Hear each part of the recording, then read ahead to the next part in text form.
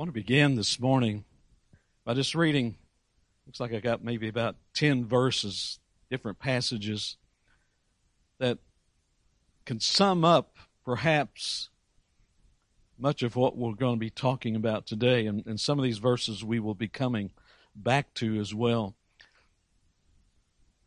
So today let's begin with some verses that talks about Emmanuel, God with us. Why He came, how He came, and the life here on earth. Let's begin by reading several verses. Let's begin in John 1, the first 5 verses. And I'll be reading from the New King James Version this morning.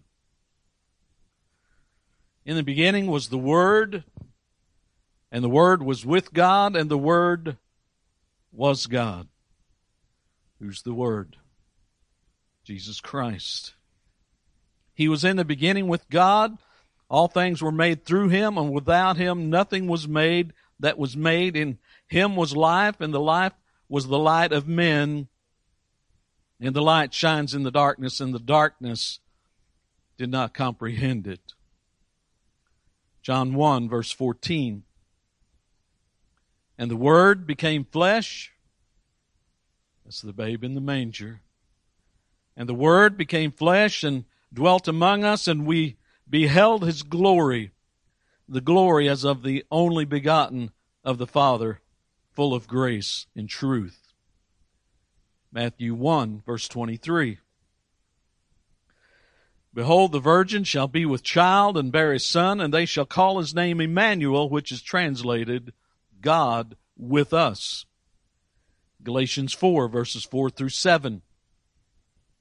But when the fullness of the time had come, God sent forth His Son, born of a woman, born under the law, to redeem those who were under the law, that we might receive the adoption as sons. And because you are sons, God has sent forth the Spirit of His Son into your hearts, crying out, Abba, Father.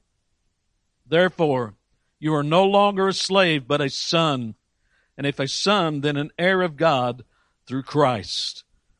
1 John 4, verses 9 and 10. In this the love of God was manifested toward us, that God has sent His only begotten Son into the world that we might live through Him. In this is love, not that we loved God, but that He loved us and sent His Son to be the propitiation for our sins. John 3:16.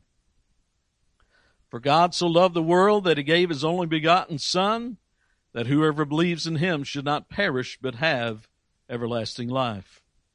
Isaiah 9, verses 6 and 7. For unto us a child is born, unto us a son is given, and the government will be upon His shoulder, and His name will be called Wonderful, Counselor, Mighty God, Everlasting Father, Prince of Peace. Of the increase of His government and peace there will be no end, upon the throne of David and over His kingdom, to order it and establish it with judgment and justice. From that time forward, even forever, the zeal of the Lord of hosts will perform this. 2 Corinthians 9:15. Thanks be to God for His indescribable gift. Let's pray. Heavenly Father, we do give thanks for the gift of Jesus Christ. Lord, He is our all in all. He is our Redeemer, our Savior. He is our hope. So, Father, help us to know more of You, to know more of Christ, that we might be able to share the truth with a lost and dying world. So help us now, Father. Help us to be attentive. Help us to fight the good fight of faith, even as we listen and look at Your Word. It's in Jesus' name I pray. Amen. Now, we've been kind of leading up to this. 2 Sundays ago, we preached a sermon of why did He come? Why the incarnation? Well, He became because of sin. That's why He came. Jesus came to the earth that He had created, that He might provide redemption and be the propitiation for our sin. That's why He came. Galatians 4, let's just read verses 4 and 5 this time. But when the fullness of the time had come, God sent forth His Son, born of a woman, born under the law. Okay, and I could pause there and go, why? Why would He do such a thing? Well, here's the why, verse 5. To redeem those who were under the law, that we might receive the adoption as sons, when the fullness of the time had come. Why at this particular time? There had been some 400 years of silence, no prophet in the land. And then the time came. The fullness of time has come. I believe I've talked about this maybe even the last 2 Sundays. When the law had fully accomplished its purpose in showing man his utter sinfulness and inability to live up to God's perfect standard of righteousness, God, in His sovereign timing, ushered in a new era of redemption. The fullness of time had come. The law had done all that it was supposed to do to show man's utter impossibility of following and living up to this righteous standard. And Jesus came to redeem those under the law, those who could not live that perfect life. And none of us could, only Jesus. Paul explained it in the Romans 8, verses 3 and 4. Romans 8, 3 and 4. For what the law could not do, in that it was weak through the flesh, God did. How?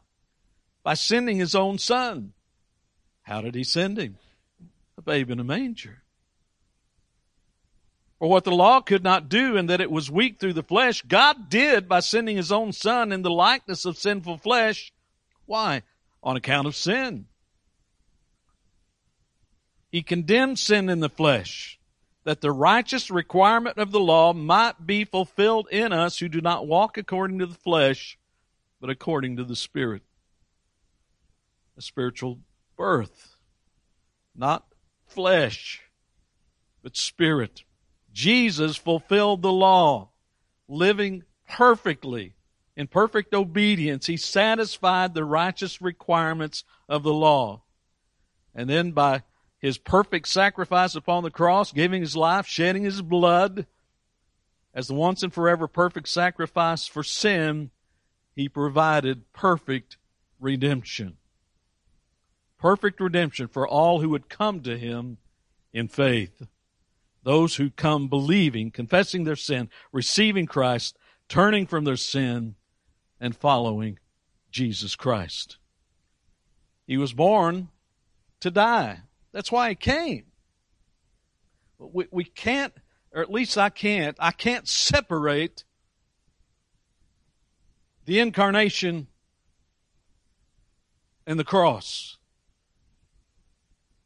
He came for the cross. That's why He came. He came because of sin. And you can't have the cross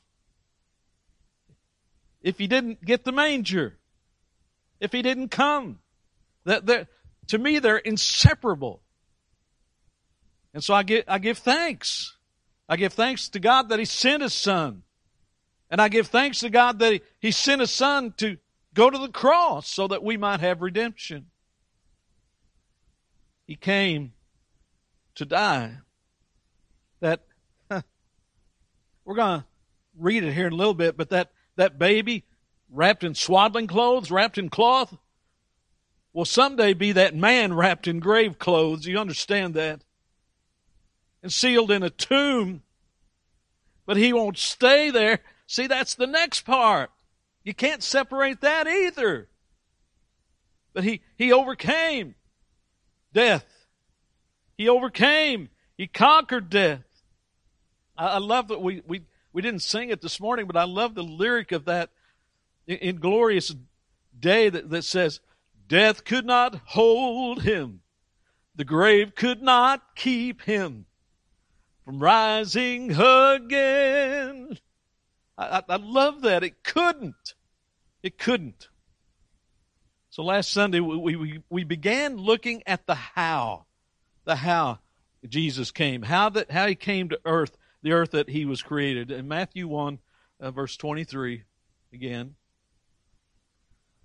Behold, the virgin shall be with child, and bear a son, and they shall call his name Emmanuel, which is translated, God with us. Now, we read, and we're not going to read all of that over again today, but we read of the encounter of Mary and the angel Gabriel, and the news that he brought, and of how this was going to transpire and take place. And we read of where did Mary go for 3 months? Where did she go? She went to her Aunt Elizabeth to be there with her. And we know what happened when Mary came near, and the baby yet in Elizabeth's womb, John the Baptist, leaped with joy as Mary came near. And what a wondrous story. And during this time, where's Joseph? We read of him and having a dream, an angel coming to him in a dream and letting him know, giving him assurance that all these things that Mary has said is real and is of God, and giving him the assurance. And it says then, let's go to Matthew 1, verses 24 and 5. We will read that. Then Joseph, being aroused from sleep, after he had that dream, did as the angel of the Lord commanded him, and took to him his wife. He took Mary to be his wife. We don't know the timing of all of this, but we know that he went and he took Mary as his wife. And again, I can almost imagine what this conversation was, because he had put her away privately, hadn't he? I believe that's why she went to be with Elizabeth for those 3 months. But then the Lord worked on him. And perhaps the conversation was, Mary, I believe the angel showed me. I know Gabriel showed you, but the Lord showed me in a dream. And Mary, I believe. And Mary, be my wife. Be my wife. So he takes Mary to be his wife. And here's what we're going to do today. We're going to pick this up in Luke, the 2nd chapter. And perhaps you've been reading this, and perhaps some of you parents have been reading this story to your children, and wonderful if you do.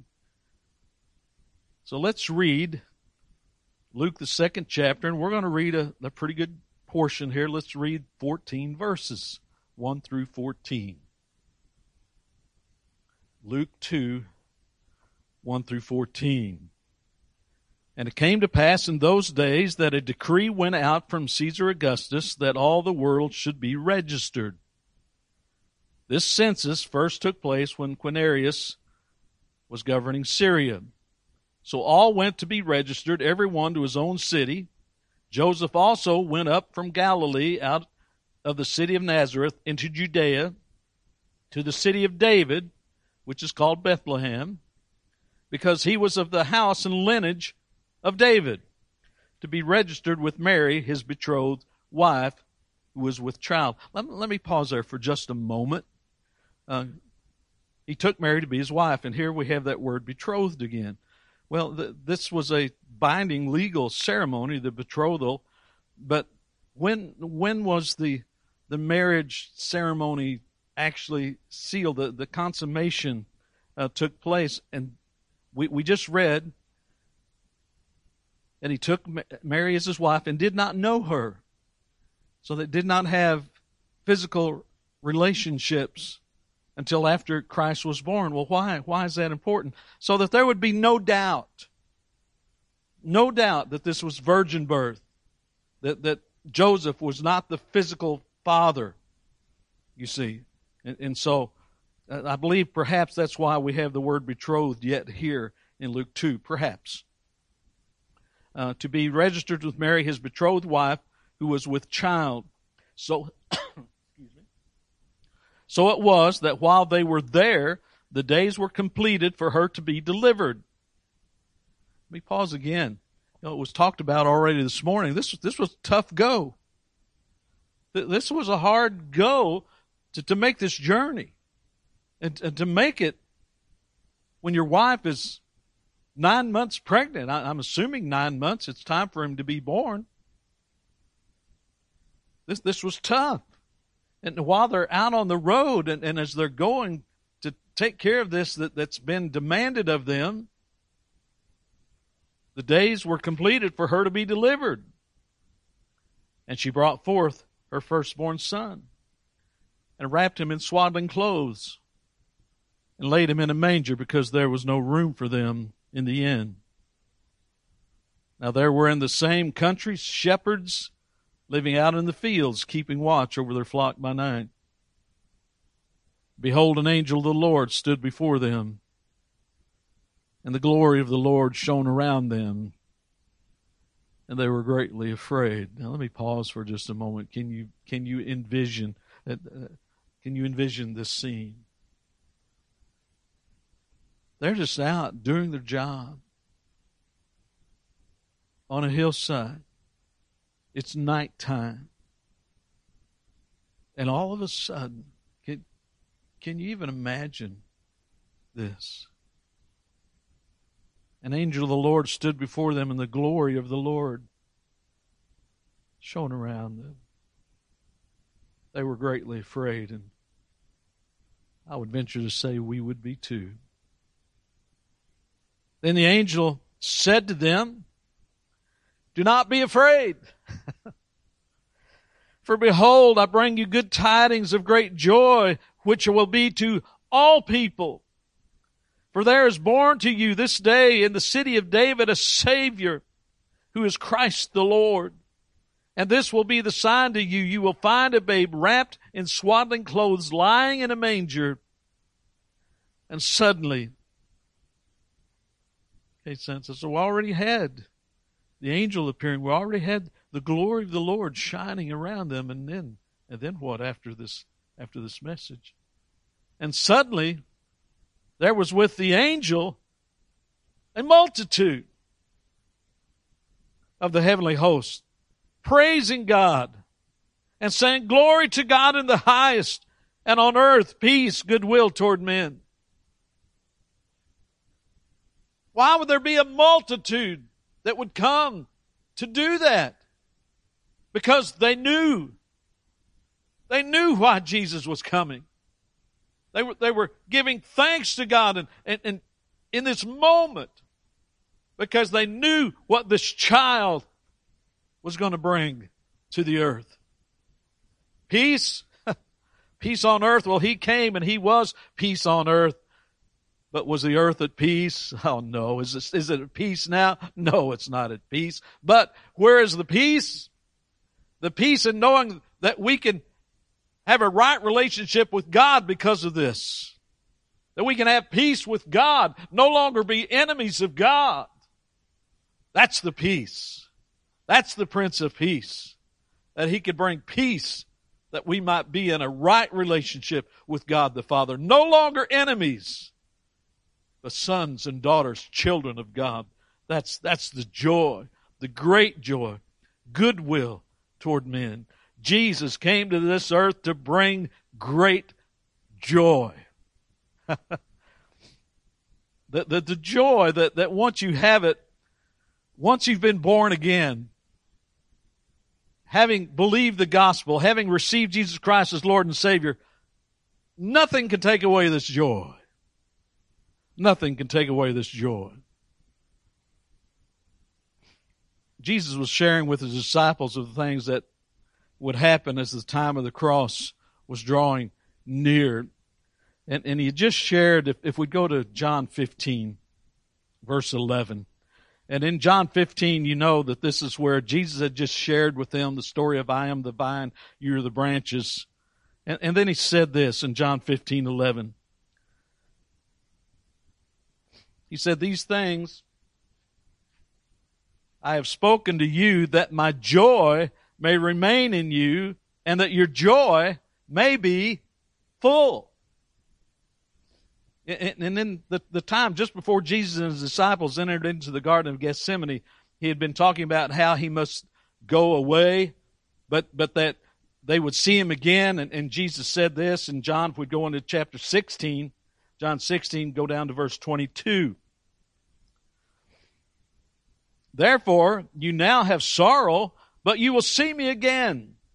and your heart will rejoice, and your joy no one will take away from you. A joy without end. That's Christ in us. A joy without end. Now, does that mean that we'll never have grief? That we'll never have sorrow? That we'll never have pain? No, it doesn't mean that. But it means that we will have a deep-seated joy in the Lord and of the Lord, even in the midst of pain and sorrow and suffering. And that we might know, as we studied there in Romans 8, that all things, even pain, sorrow, grief, will work together for good to those who love Christ, to who are in Christ. Born again. Great joy. A joy that no one can take away. And let's do this. I want to read several verses that talks about joy. Let's do that this morning. I have 7 passages. Let's take the verses 22 and 23 from Galatians 5 that we looked at earlier.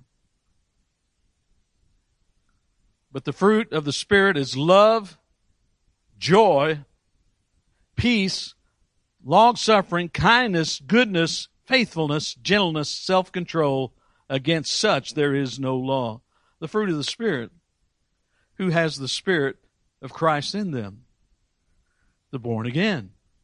The children of God. And we have the fruit of that would bear witness that we are a child of God, would be love and joy and all these things. Romans 15, verse 13. Now may the God of hope fill you with all joy and peace in believing, that you may abound in hope by the power of the Holy Spirit. Fill you with all joy in believing. Psalms 5, verse 11. But let all those rejoice who put their trust in you. Let them ever shout for joy because you defend them. Let them also who love your name be joyful in you. In 1 Peter 1, verses 8 and 9. Whom having not seen you love, though now you do not see him, yet believing you rejoice with joy inexpressible. Joy unspeakable in the King James. Joy inexpressible and full of glory, receiving the end of your faith, the salvation of your souls. That's joy. That's joy that we cannot fathom. A joy inexpressible, unspeakable. Isaiah 61, verse 10. Joy to the world, joy unspeakable. We should rejoice. I will greatly rejoice in the Lord. My soul shall be joyful in my God. Listen to this. For he has clothed me with the garments of salvation. Child of God, how can we cease from rejoicing because of what he has done? He has clothed you in a garment of salvation, in the robe of righteousness of Christ. And so we rejoice. He has covered me with the robe of righteousness, as a bridegroom decks himself with ornaments, and as a bride adorns herself with jewels. There's reason to rejoice, because he has clothed me with the garments of salvation, covered me with a robe of righteousness, and there should be joy in knowing Christ, in knowing him. Jeremiah 15, verse 16. Your words were found, and I ate them. And your word was to me the joy and rejoicing of my heart. For I am called by your name, O Lord God of hosts. See, we can say that as born-again believers today yet, can't we? We can take those words of Jeremiah and say the same thing. Your word was to me as he's opened our eyes to the truth, to see the truth. Because apart from that, the message, the gospel, the the message of the cross was foolishness until he opened her eyes. And then the word became to me the joy and rejoicing of my heart. Isaiah 35 verse 10. And the ransomed of the Lord shall return and come to Zion with singing, with everlasting joy on their heads.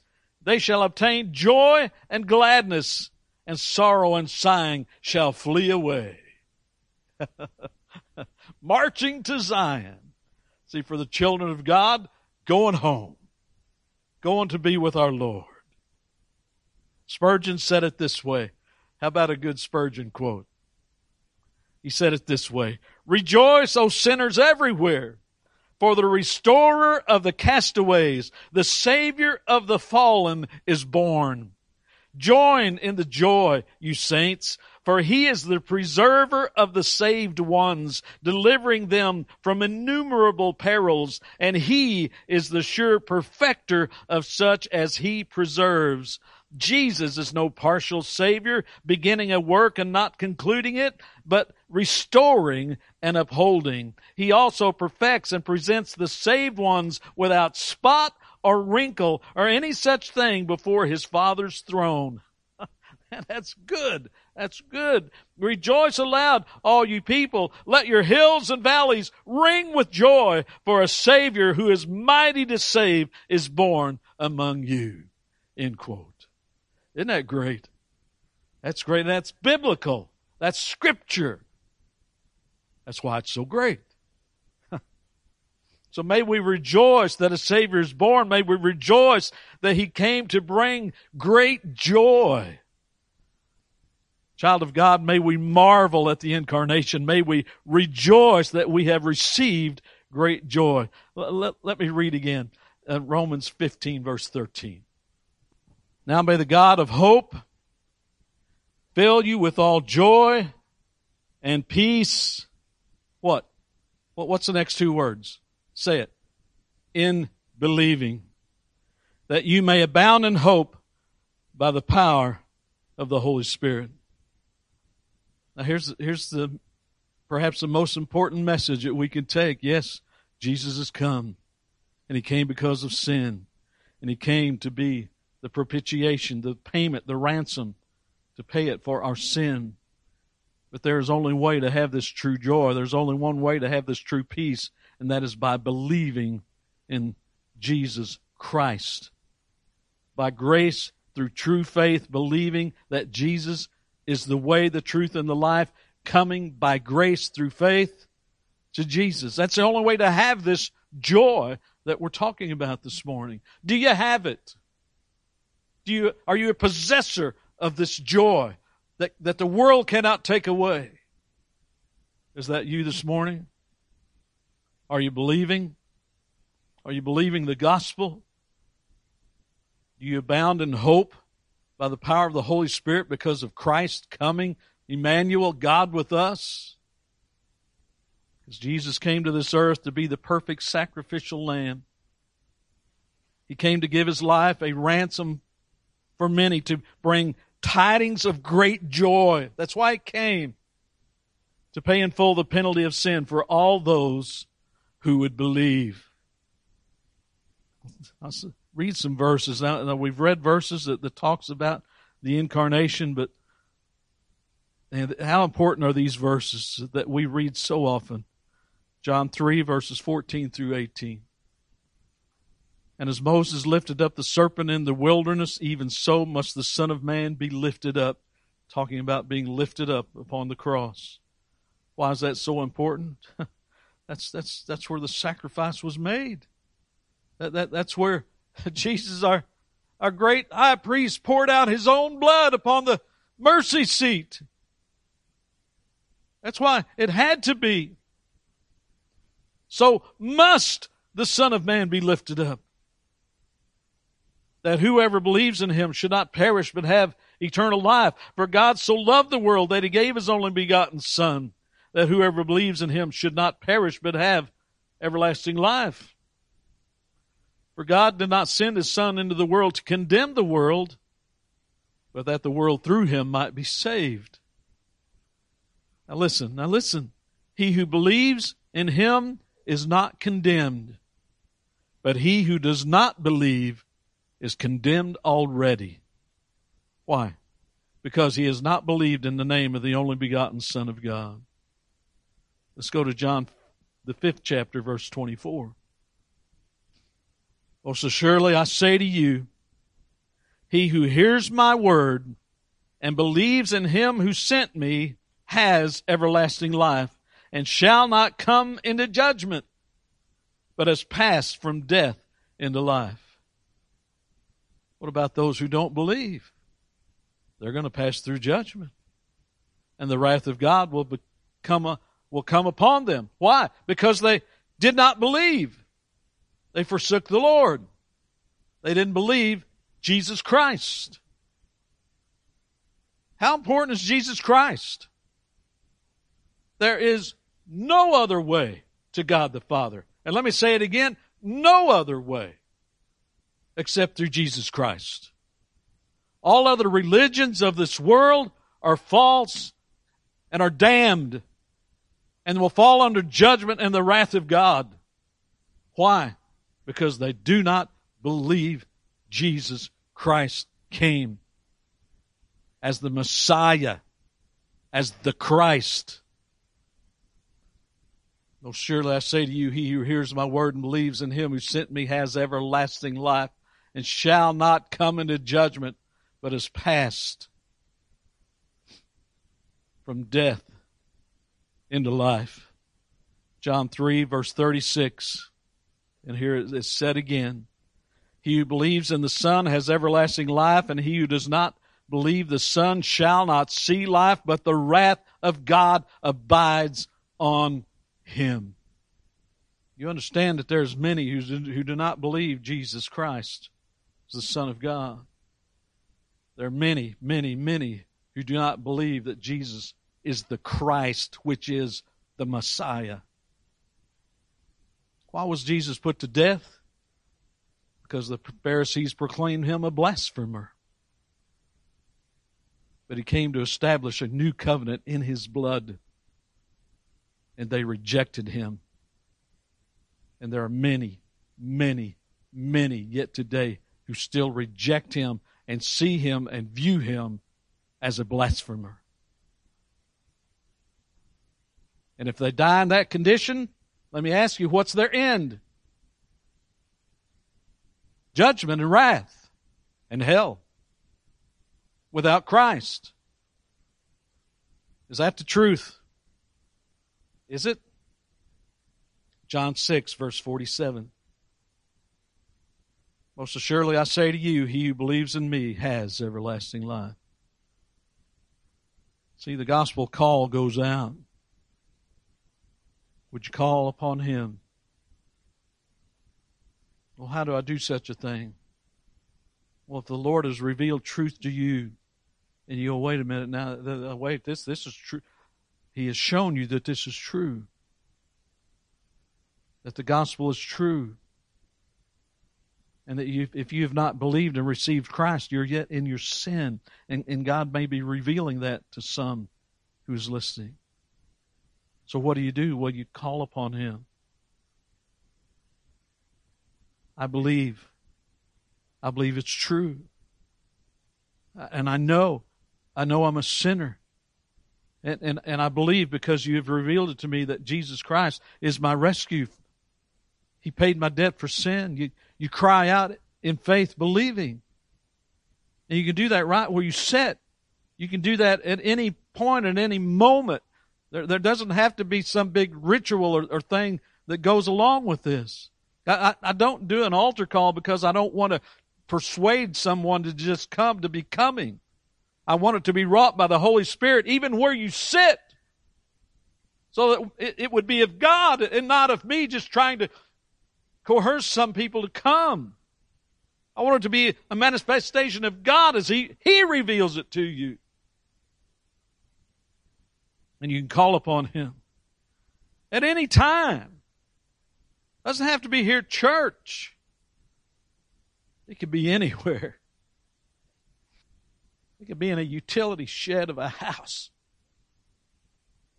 Oh, that we might cry out to the Lord in faith, believing and receiving Christ.